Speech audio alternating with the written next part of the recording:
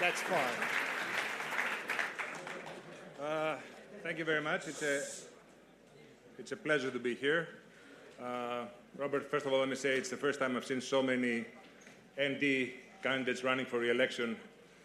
They're real fans of you, but we're also doing the opening act for Kyriakos Mitsotakis, you understand, right? Which is all right. Yeah. Okay. Let me say by word of introduction that Robert is not a stranger to Greece. You lived here for, 10 years, I think, right? No, 7. 7, okay. 35 years ago. Yeah, but they were very uncertain years. Yeah, They always are, I guess. Yeah. You remember the old radio ad, give us 30 minutes, we'll give you the world, all right? We'll try to do this. Yeah. Let's start by, you giving us your thoughts about, what's going on in the world stage now. Yeah.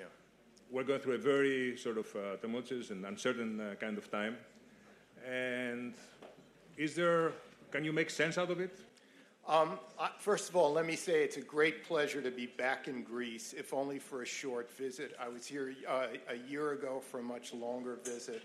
And to me, Greece has always been kind of the center of the world because it's equidistant between Europe, the Eastern Mediterranean, Russia, so many places, North Africa.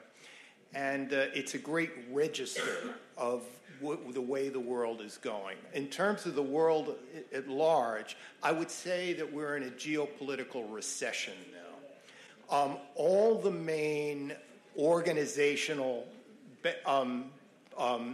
pillars of the international community, NATO, the EU, the U.S.-Japan Treaty Alliance, America's relationships with its other Asian allies, etc., are much, much weaker now and are in disarray than they were, say, 10 years ago or 15 years ago. Remember, in our recent lifetimes, we've had two major geopolitical events. We had 9/11, and then we had the Great Recession. After both of those events, in the immediate aftermath, international institutions responded well and quickly and very authoritatively. That would not be the case today if there was another major geopolitical event like 9/11 or the Great Recession, because all these institutions are really weak. And that's why I say it's a geopolitical recession. Furthermore, I would say that forget what you hear at universities about in post-colonial studies departments, that imperialism is dead. Imperialism never dies. We're living in an imperial age, and we're seeing the rise of a Chinese empire, much like the British East India Company. All the pathways of Belt and Road are exactly those of the Yuan dynasty, the Ming dynasty, etc. And we're seeing the gradual decline of the American empire. Remember, since World War II, the United States has been an empire in all but name, given the breadth of its military bases all over the world, its diplomatic corps, and on, its economic weight, its the problems and frustrations of Washington are more easily compared to those of the British Empire, the French Empire, than of anything else you could think of. So the American empire is in decline. The Chinese empire is rising. So we've gone from the 20th century was an era of ideological conflict that resulted in tens of millions of deaths, and now we're back to normal geopolitical competition between major powers. How does Europe fit in all of this? The theory is that Europe, you have written about this, that Europe maybe is imploding from the inside because of populism, and then it's sort of dissolving from the outside, being part of the bigger sort of Eurasian, African kind of area, which was always the case, right? I think the most critical thing about Europe is that there was a great French geographer in the mid-20th century, Fernand Braudel, who said that Europe's southern border is not the Mediterranean. It's the Sahara Desert. It's only where the Sahara Desert begins that Europe ends, which means that North Africa, the Levant, the Eastern Mediterranean were all historically part of Europe. But we forgot about that during the long Cold War years in modern history, when where the whole Arab world was locked up in prison states, so there was no migration to Europe. And the Soviet Union, though it was officially communist, acted like a very conservative, hesitant, cautious power and was boxed in by the Americans. So that Europe was basically isolated and could develop the good life, the boring good life during the Cold War. But now Europe is again kind of besieged from all corners of the Mediterranean, from Russia. It's become part of Eurasia. And so in that sense, Europe is dissolving.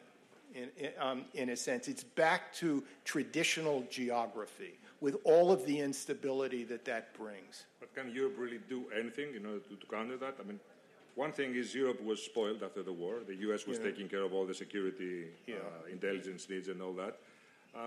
Right now we see Europe basically drifting away. There's no strong leadership. There's no compass.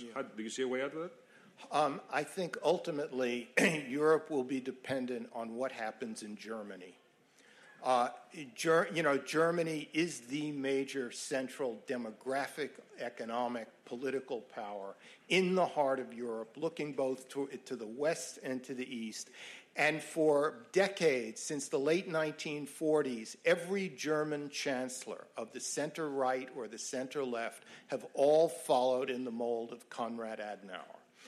Especially Merkel, who grew up in East Germany, who speaks Russian, who has a deep memory of the Cold War. The question becomes, will the Adenauer model continue in future German chancellors? And if it doesn't, Germany could become more nationalist, more isolationist, more selfish in many ways, and that will determine, what happens in Europe. A lot of people had a lot of hope for Macron, that he was really the one who was going to regenerate and sort of, reinvent Europe even. Yeah. Do you believe that, or? No, the problem with Macron is that he was as much a part of the French elite as Chirac, as Hollande, and others. He won an election because his opponent was mired in a scandal. And France, like Hungary, like Poland, like Great Britain, like the United States, is facing a crisis of the elites, where the elites have all the answers, and they're very prone to groupthink, but they're unable to ask for sacrifices from their population. That's the key. Debt is everywhere. The U.S. has a big debt. Almost every European country has a big debt. Where does debt come from? It comes from the fact that democracies can no longer ask for sacrifices from their own people. And that is the big change that goes unmentioned. One of the big ideologies that sort of brought the West together was that globalism works. Yeah. It brings more benefits, peace, stability, and all this. Now we see in Britain, in the US, other places, that it's the Chardonnay drinking elites who believe in that, but the beer drinking sort of, person in the middle America or somewhere in the countryside doesn't believe in that.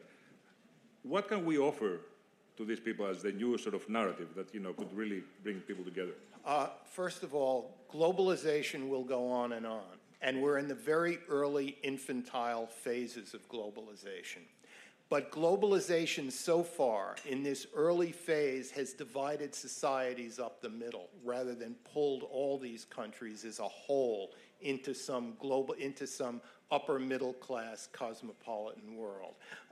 We've seen the United States, Britain, and other countries divided by globalization between those who have slipped upward into this whiskey sipping, cosmopolitan and elite world, and are doing quite well along the east and west coasts of the United States and in university towns. But in most other places, the bulk of society has been left behind.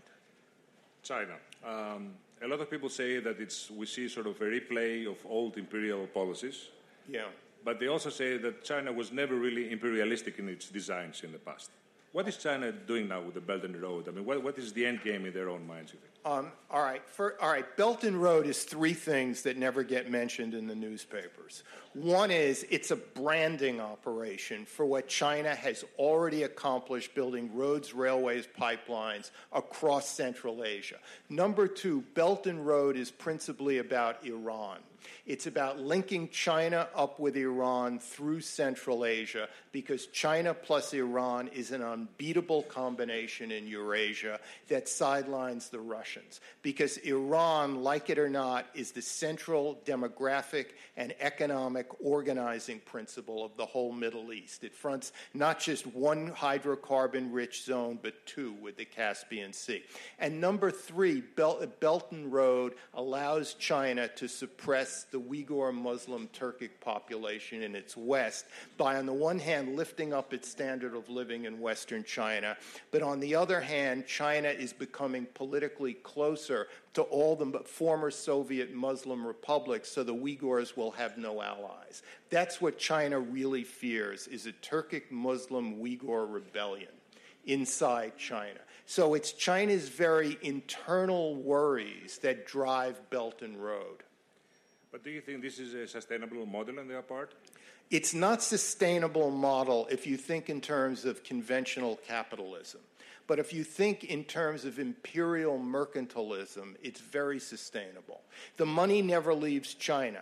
China lends money, to the port of Sri Lanka or to Pakistan, and they use the money to hire a Chinese state company, which hires Chinese state workers, which hires a Chinese logistical system, and then China builds it, it gets paid for it, and if the host country falls into debt, China takes the port where it can put its submarines there, where it can put its surface warships, etc. And if the country can pay its debt, all the better.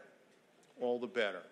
But, the famous argument that China is a rising power, the U.S. the established power. Are we going to get into that trap? Do you think China will actually try to challenge the U.S. hegemony in the South Sea? Or here's the key thing. If the world, to the degree that it will turn on one issue, of course it won't, but if you could have like a quiz question, what's the most important unanswered question in the world? I'd say it's the internal political development of China into the 2020s. Will China become a hard-edged, digital, truly hard authoritarian, unenlightened authoritarian dictatorship using digital technology to control its population? Or will China create such a large middle class that this middle class itself becomes an aspect of instability? Because if you create a new middle class, that middle class is not grateful to you. It suddenly has new demands and wishes and desires, and if governmental institutions cannot become more transparent, more flexible, that middle class will lead to political upheaval. So that's the unanswered question. Which way does China go over the next 10 or 15 years? So you think adventures abroad could be a solution if there's political turmoil? Well, if you have political turmoil, even of a modest extent, it doesn't have to be major. The incentive will be to employ nationalism as a cohesive device, as a device towards cohesion, and that, of course, leads us to the issues of the South and East China Seas. Okay. Now, one important thing is China has built a brand with the Belt and Road, right? Yeah. And it's sort of a world brand. The U.S. used to have a brand, which was democracy, respect for civil society, etc. Right. I think that brand is eroding because the president doesn't really believe in it. And the U.S. cannot really offer the same thing in terms of Belt and Road, cannot come here and build a port without... I think you put it perfectly. The truth is that the United States is not in Eurasia. It's a half a world away. So China has the geographical imperative. So if the U.S. cannot use geography the way China can with Belt and Road. So the only thing the U.S. has is a big idea. The idea of civil society, enlightened government, military alliance, political alliance. If the U.S. gives up on that and goes into what I call zero-sum bilateralism for each country, then China wins. I think, the main overarching strategic reason that China is going to make concessions for this new trade agreement with the U.S. is because Trump actually helps China in the long run. His policies actually aid China in taking over, not taking over Eurasia, but becoming the great power in Eurasia, so that China can afford to give these concessions. But you travel around the world. You talk to opinion makers all over the place. Do you detect sort of any security about the U.S. withdrawing from world stage, sort of, going back from its world commitments? Let me narrow that down to one place. The most important treaty ally the United States has in the world is Japan. Japanese politics are more dependable than British or French politics. They're not. Germany is compromised by its energy reliance on Russia. Japan stands tall, essentially, and for the first time, the Japanese are very, very worried about the constancy of the United States. Despite the personal relationship between Abe and Trump. Despite that, and despite the fact that the Japanese are terrified of what's going to happen in the Korean Peninsula, they're terrified of China, and the only friend they've had is the United States in Asia. And that friend, and the United States is simply not as dependable as it was. And we could play that out with Europe and NATO and every place. So it's not, what is a brand? What is a moral authority? It's not moralistic. It's not necessarily humanitarian. Moral authority is the belief within other countries that your word is dependable, that you'll be with them in 5 years just as you are today. It's, it's the illusion of permanence, essentially. And in that sense, America is losing its moral authority. When I travel around the world in different places, especially in our area, a lot of people complain about that they don't have a clear signal from the U.S. They do get very clear signals from Turkey or from Iran or from Russia, for that matter. Is that going to change the landscape, you think, long term? I think it already is. I think what's happened in the Middle East is you've had the collapse of all imperial systems.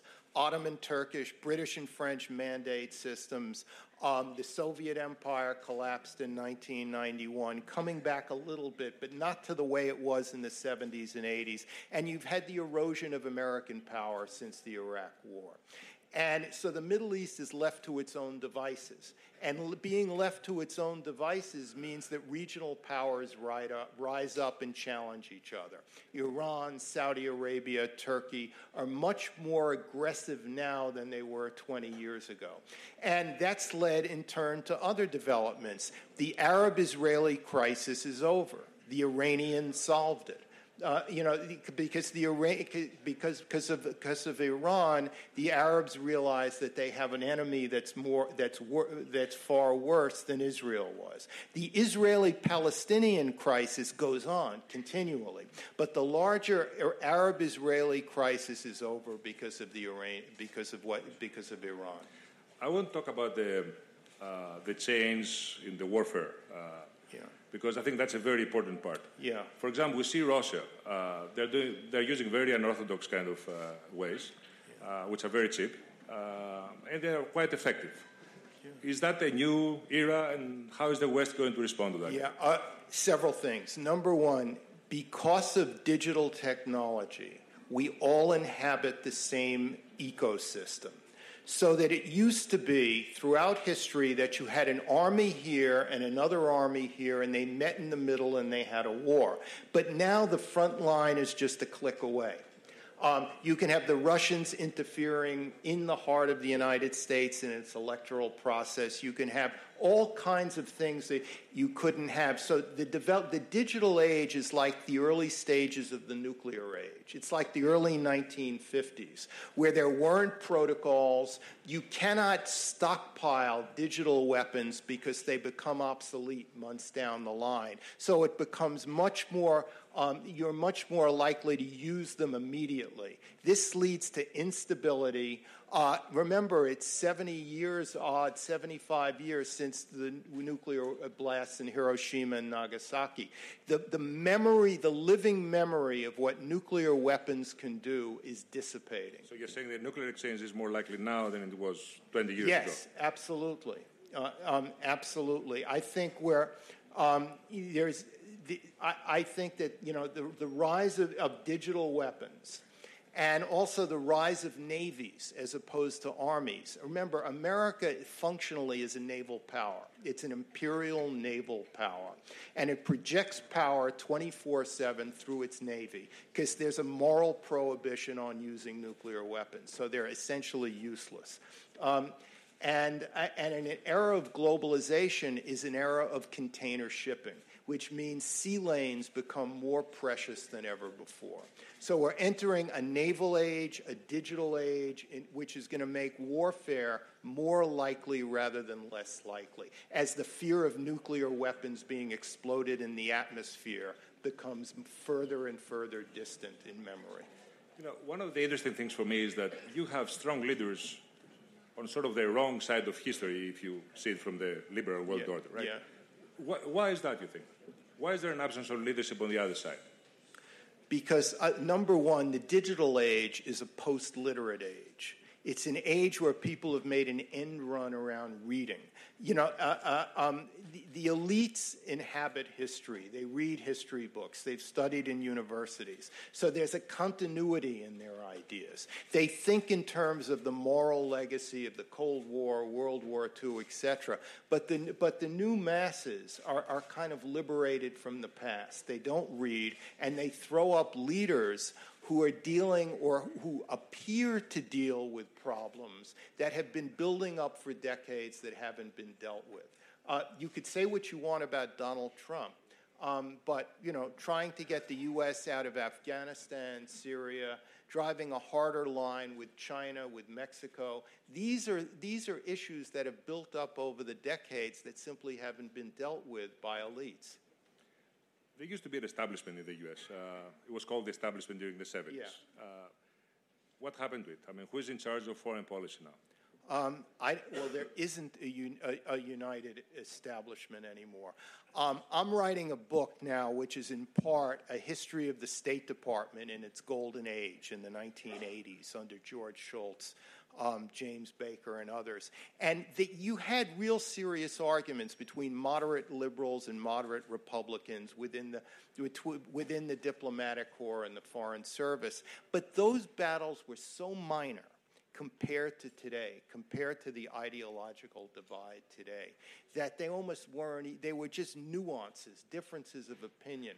So you don't have a united establishment in the way you did before, where you could have Democrats and Republicans who were divided only because their social networks were different, not because they really had starkly different political ideas in foreign policy. Now, the question is this sort of a permanent kind of phenomenon? Is this going to be reversed? I mean, does it depend on whether Trump is reelected, to put it in practical terms? I think that, in a sense, there's no going back to a pre-Trump age because America was a great, inspiring democracy in the print and typewriter era. It's unclear that it can be as inspiring and as functional in the digital and video age.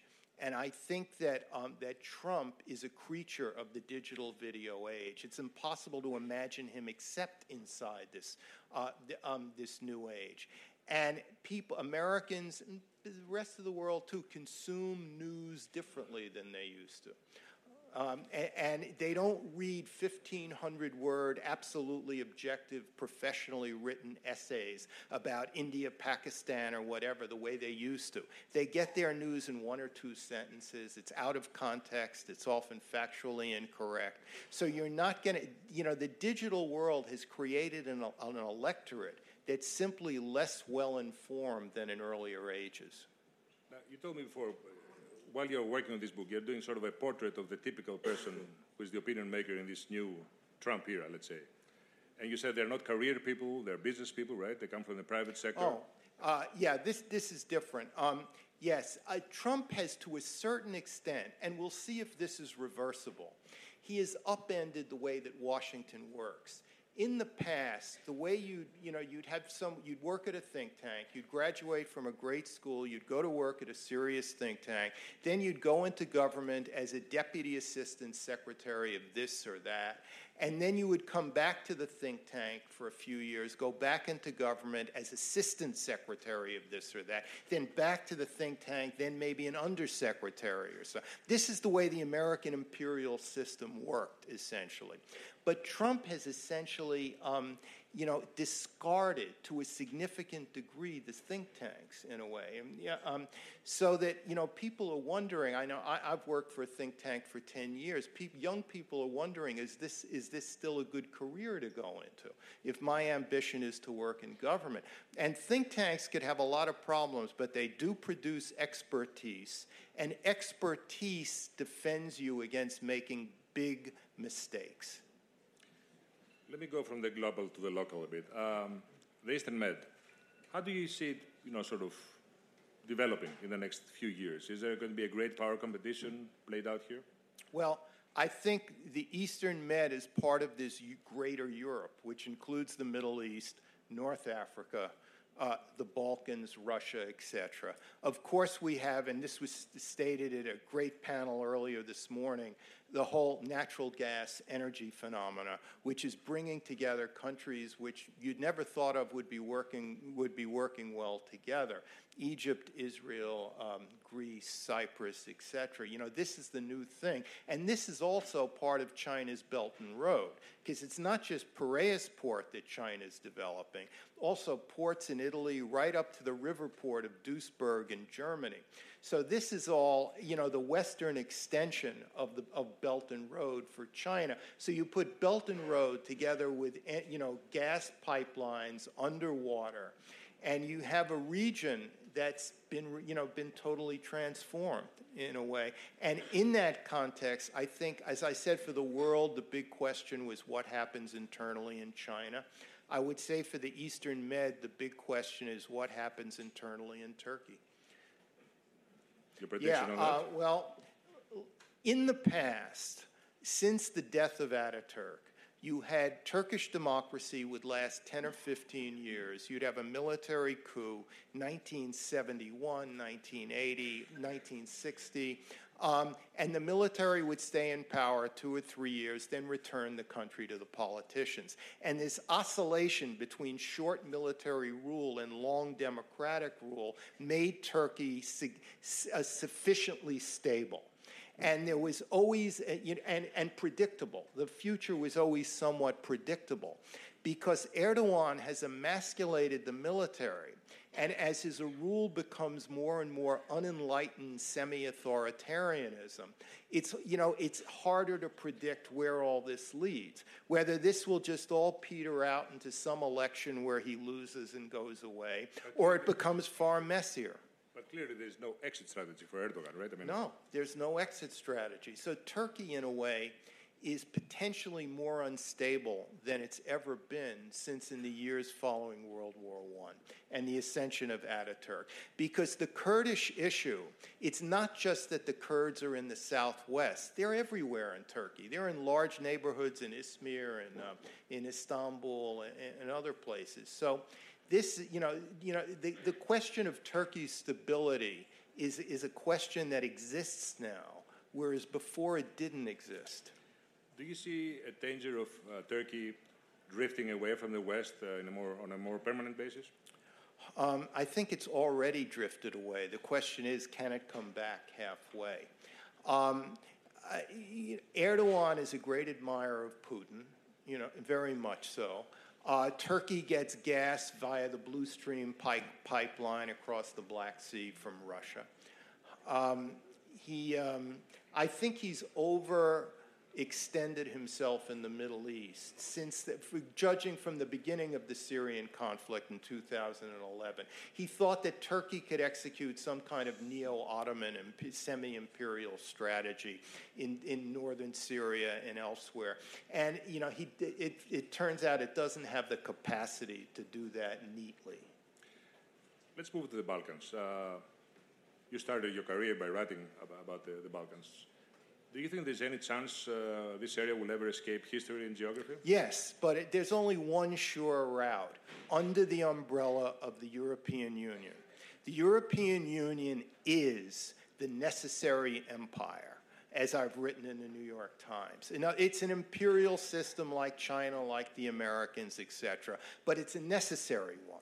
And because if you look at these countries, Serbia, Montenegro, on and on, these have always been weakly governed, weakly institutionalized, badly run states, with differences with each other, the Serbs with the Albanians, and their only real definite hope is that they can solve their problems, turn away from ethnic nationalism under the umbrella of the European Union.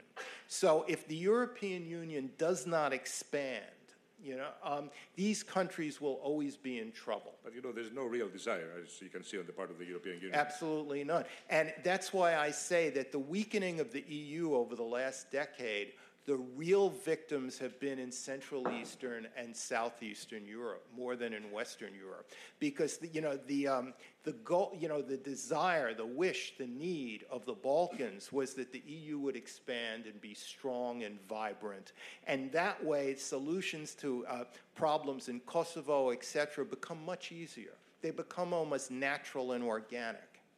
But the way things stand right now, do you see the risk of sort of a Albanian-Serbian kind of conflict or other things like this re-emerging? Absolutely not.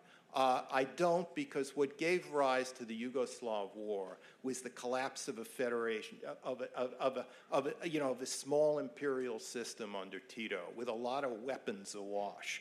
That system has collapsed already. So I don't see any possibility for major conflict. And you don't see any external actors like Russia or Iran or Turkey playing games here? Look, as someone put it to me, Russia and Turkey are competing for influence in Macedonia, elsewhere, and it's only the Germans who are keeping them out because of the power of the German economy extending deep into southeastern Europe. Now, you lived here for many years, as you said before. You've been here quite a few times. Has Greece changed? Do you see potential in this country? Do you see structural problems, Look, sort of weighing down? Greece has the most magnificent geography in the world for a variety of reasons. It has stores of talent. The problem has always been governance. Tax laws, administration. No, that's what the problem's been. It's governance. It's not talent. It's not geography. This conference was unimaginable 35 years ago when I lived in Greece, because the Greek branch of the global elite simply did not exist in the sense that it does today. So this is where there's hope. This is where there's hope. But if you look at Greek history over the course of the 20th century, and you look at Metaxas, you look at Venizelos, you look at the whole history, the problem was always that governments were disappointing in what they delivered, even under the best prime ministers. So that the 20th century was a mildly tragic century for Greece. It never lived up to its potential, essentially. But this is a new century, and I think with the right kind of governmental reforms, real strong, bold reforms, there's no limits to what this country could do, given its geographical situation in a naval shipping age that we're just entering. Peter, I told you we're going to do a good opening act for you, right? I know that Henry Kissinger is a great hero of yours. It's not necessarily the case with the average Greek, I have to say. But I know you follow very closely his thing and all this. What is he thinking about these days? Well, I spent the Christmas holidays with him, and we were talking about, number one, Russia. He recognizes Russia's done a lot of bad things, but the United States needs to build leverage with Russia so that it can then establish a normal, frank relationship, which unfortunately cannot be done under this administration because it's too compromised. It's simply too compromised for that. He's worried very much that the Trump administration has divided U.S.-Chinese relationship into silos, where it's trade, trade, trade, tariffs, tariffs, tariffs. That's what the economists do. They get very aggressive. And the other silo is the military one, the South China Sea, the East China Sea. Kissinger is worried that the Trump administration does not see China in an organic sense, our relationship with it. It's pushing Russia toward China. Not only that, it's that if trade talks go bad, that actually makes the South China Sea more unstable. Because back in October, when the Trump administration was really bashing China over trade, the Chinese had a warship that cut across the bow of a U.S. guided missile destroyer. It refused entry of a U.S. amphibious warship into Hong Kong port. What the Chinese were saying, you play tough with us with trade, we'll play tough with you in the military sphere. The two cannot be separated. They cannot be disaggregated. Is Trump listening to him? Has he called him into the Oval Office or anything? Or? Not recently. In other words, Kissinger's point was that the U.S.-Chinese relationship is wide-ranging, it's organic, it has to be managed because it will be the organizing principle of geopolitics in the 21st century. Let me end it up where we started. Let's say there's another mega event, another 9/11 of some sorts. So what's going to be different this time around? Well, first of all, it's likely it would be a cyber event because we've only seen cyber attacks in their infancy, in the very beginnings, and the problem with a serious cyber attack that takes down a stock market or it takes down an electrical grid in a major city is that it may not be possible to identify the perpetrator immediately. It may take some weeks or months, so the response can be really problematic. But it's likely it will be some combination of a cyber event and something else, I think. And the world reaction, the alliances? It won't be as coordinated, and therefore it won't be as forceful, probably, as the immediate reaction to 9/11, where even Iran and Russia supported the Bush White House in the first year after 9/11. And it won't be as, you won't have the kind of central bank coordination that you had with the Great Recession, which may not have been great, but it was better than you would get now, most likely. And are you worried about the walk the dog kind of scenario under Trump, if he gets into political turmoil? What do you mean? An adventure, a war or something? Here's how a war could happen under Trump. The policy decision-making process in the executive branch has partially broken down, in the sense that deputies meetings, principals meetings are not held with the frequency and the organizational quality that they used to be, where decisions funnel up to the White House so that nothing wild and crazy is decided or happens. It would be because of a breakdown in the decision-making process and an impulsive statement or act by the president that could create, a nightmare.